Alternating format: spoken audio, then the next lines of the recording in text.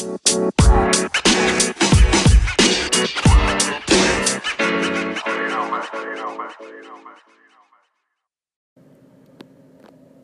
you guys watch that game last night? Did everybody tune in to Game 7 of the Eastern Conference Finals? I mean, I'm still in awe of what I witnessed last night. Complete awe. 8 straight NBA Finals. Let that sink in for a second. 8 fucking straight Finals. The last time LeBron James wasn't in the NBA Finals, I was 20 years old. There was no Netflix. There was no Uber. There was no Snapchat or Instagram. Insane. Chris Kaman was an all-star in the NBA. Chris Kaman. That game last night, I mean, LeBron James single-handedly threw that team of scrubs on his back with no help, with no Kevin Love, for God's sakes. The man was out with a concussion. He threw these dudes on his back like a fucking backpacker cruising through Southeast Asia with one of those gigantic backpacks, you know what I'm talking about, and he willed this team to victory. Absolutely willed them. I have never seen that much determination. He's the greatest player of all time. I don't give a fuck what anybody says anymore. I don't care if you're a Kobe fan, a Jordan fan, whatever. No player, not Kobe, not MJ, no player in the history of this basketball league could do what LeBron James has done. Jeff Van Gundy said it last night. Jeff Van Gundy said that carrying this team of scrubs, well, he didn't say scrubs, but I'm saying scrubs, carrying the team that he had to the finals may be the single greatest accomplishment in LeBron James' career. It's almost fucking surreal. The man has made Jose Calderon an NBA finalist. Sheesh. I was watching the game, and it was back and forth for most of the game. Most of 3 quarters, 3.5 quarters probably, it was back and forth. It could have gone either way. The Celtics were playing great basketball. They were at home. You know, the Cavs weren't turning over either. They were playing some good ball. But you genuinely did not know who the fuck was going to win. I think I blinked. I might have blinked. And the king awoke from his slumber. I mean, he just took over the fucking game. He got Korver and Green involved on the wings. Jeff Green was his co-pilot all night. It's still blowing my mind. As I was tuning in for the last few minutes of this game, you could just see Bron picked up the pace. He started making passes. He started grabbing the rebounds. He started leading the fast break. And did you see that block on Terry Rozier? Mama, there goes that man. The GOAT. He is the GOAT. He's the greatest player of all time. There's no fucking debate left. There's absolutely none. Listen, the Celtics should not hang their heads. They should absolutely hold their heads very, very high. Not a single person on this planet, not even the fucking Celtics locker room, probably thought they would get this far. If you told me at the start of training camp, when the Celtics had a healthy Kyrie and a healthy Gordon Hayward, if you told me way back then that those Celtics were going to make the NBA Finals, I would have said nah. If you told me then, after game 1 of the NBA season, when Gordon Hayward went down, if you told me that the Boston Celtics were going to make the NBA Finals or get close with Kyrie Irving at the helm, I would have thought you were fucking nuts. Then if you told me, if you told me that the Boston Celtics were going to be 1 win away from the NBA Finals without Gordon Hayward, without Kyrie Irving, and led by a rookie, I would have had you admitted. I honestly would have had you admitted.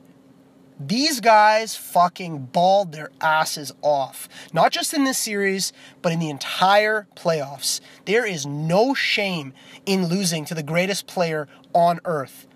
Unless maybe you're the Raptors and get swept in the second round as a number 1 seed. But I digress. The Celtics, fuck, I've talked about it before. They're a complete team. They have an extremely bright future ahead of them. They have nearly all their guys under contract for next year, I think, except for Marcus Smart and maybe a couple of others. But Danny Ainge is a smart man. He's going to do what he needs to do. I think with a fully healthy roster, they should be set to dominate the East. Anybody that says, oh, they're better without Hayward, they're better without Kyrie, you're an idiot. They're not. Kyrie Irving is a perennial superstar. He is a top 10 NBA player. Gordon Hayward's a top 25 NBA player. I don't care what team you add those two guys to, they will get better. There's just nothing around that. The only question I do have about the Celtics going forward, and I'm going to pose it to you guys and leave it at that, is who starts? Who starts next year? I mean, I personally think Jason Tatum is the second best player on this team.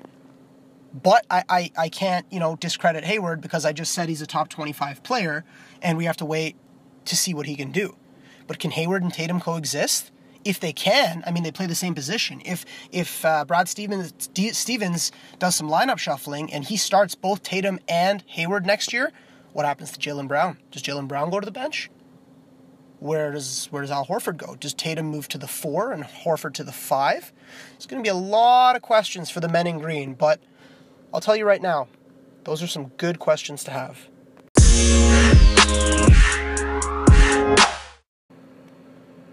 So as LeBron sits on his throne tonight and ices his body after playing 48 fucking minutes last night, which is beyond incredible, he's awaiting the outcome of tonight's game between the Rockets and the Warriors. Side note, first time since 1979, both conference finals have gone to a Game 7. I think that's pretty cool. If you're a basketball fan, regardless of what team you support, Game 7s are insane. Game 7s are always heart-stopping, fun-filled, and obviously if last night's any indication, they usually don't disappoint. I think that this game, tonight, Game 7, between the Warriors and the Rockets, hinges on one man, Christopher Emmanuel Paul.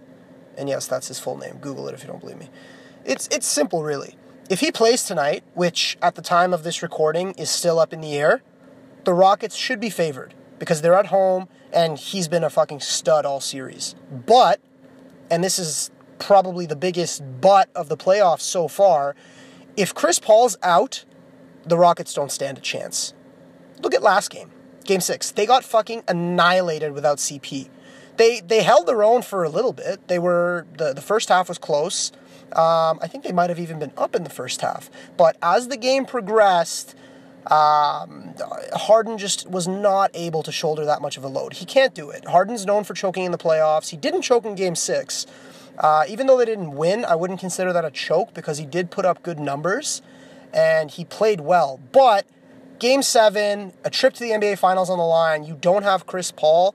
I don't see Harden and the rest of the Rockets doing it. I don't. If CP's out, there's just too much firepower on Golden State's roster for the Rockets to compete with. Klay Thompson, last game, fucking went off. 35 points. Nobody could stop him. He just kept knocking down threes.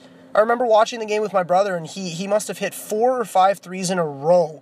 And my brother turned to me and straight up asked, dude, I haven't taken my eyes off the TV for the past 10 minutes, and I don't think I have seen Klay Thompson miss a three-pointer of you. Like, he's automatic. Klay is on another level. When he gets in one of those microwave heat modes, there's no stopping him. Steph has been, he's been good. He hasn't been MVP Steph, but he's been pretty good all series. And that's scary for the Rockets because he hasn't gone off yet.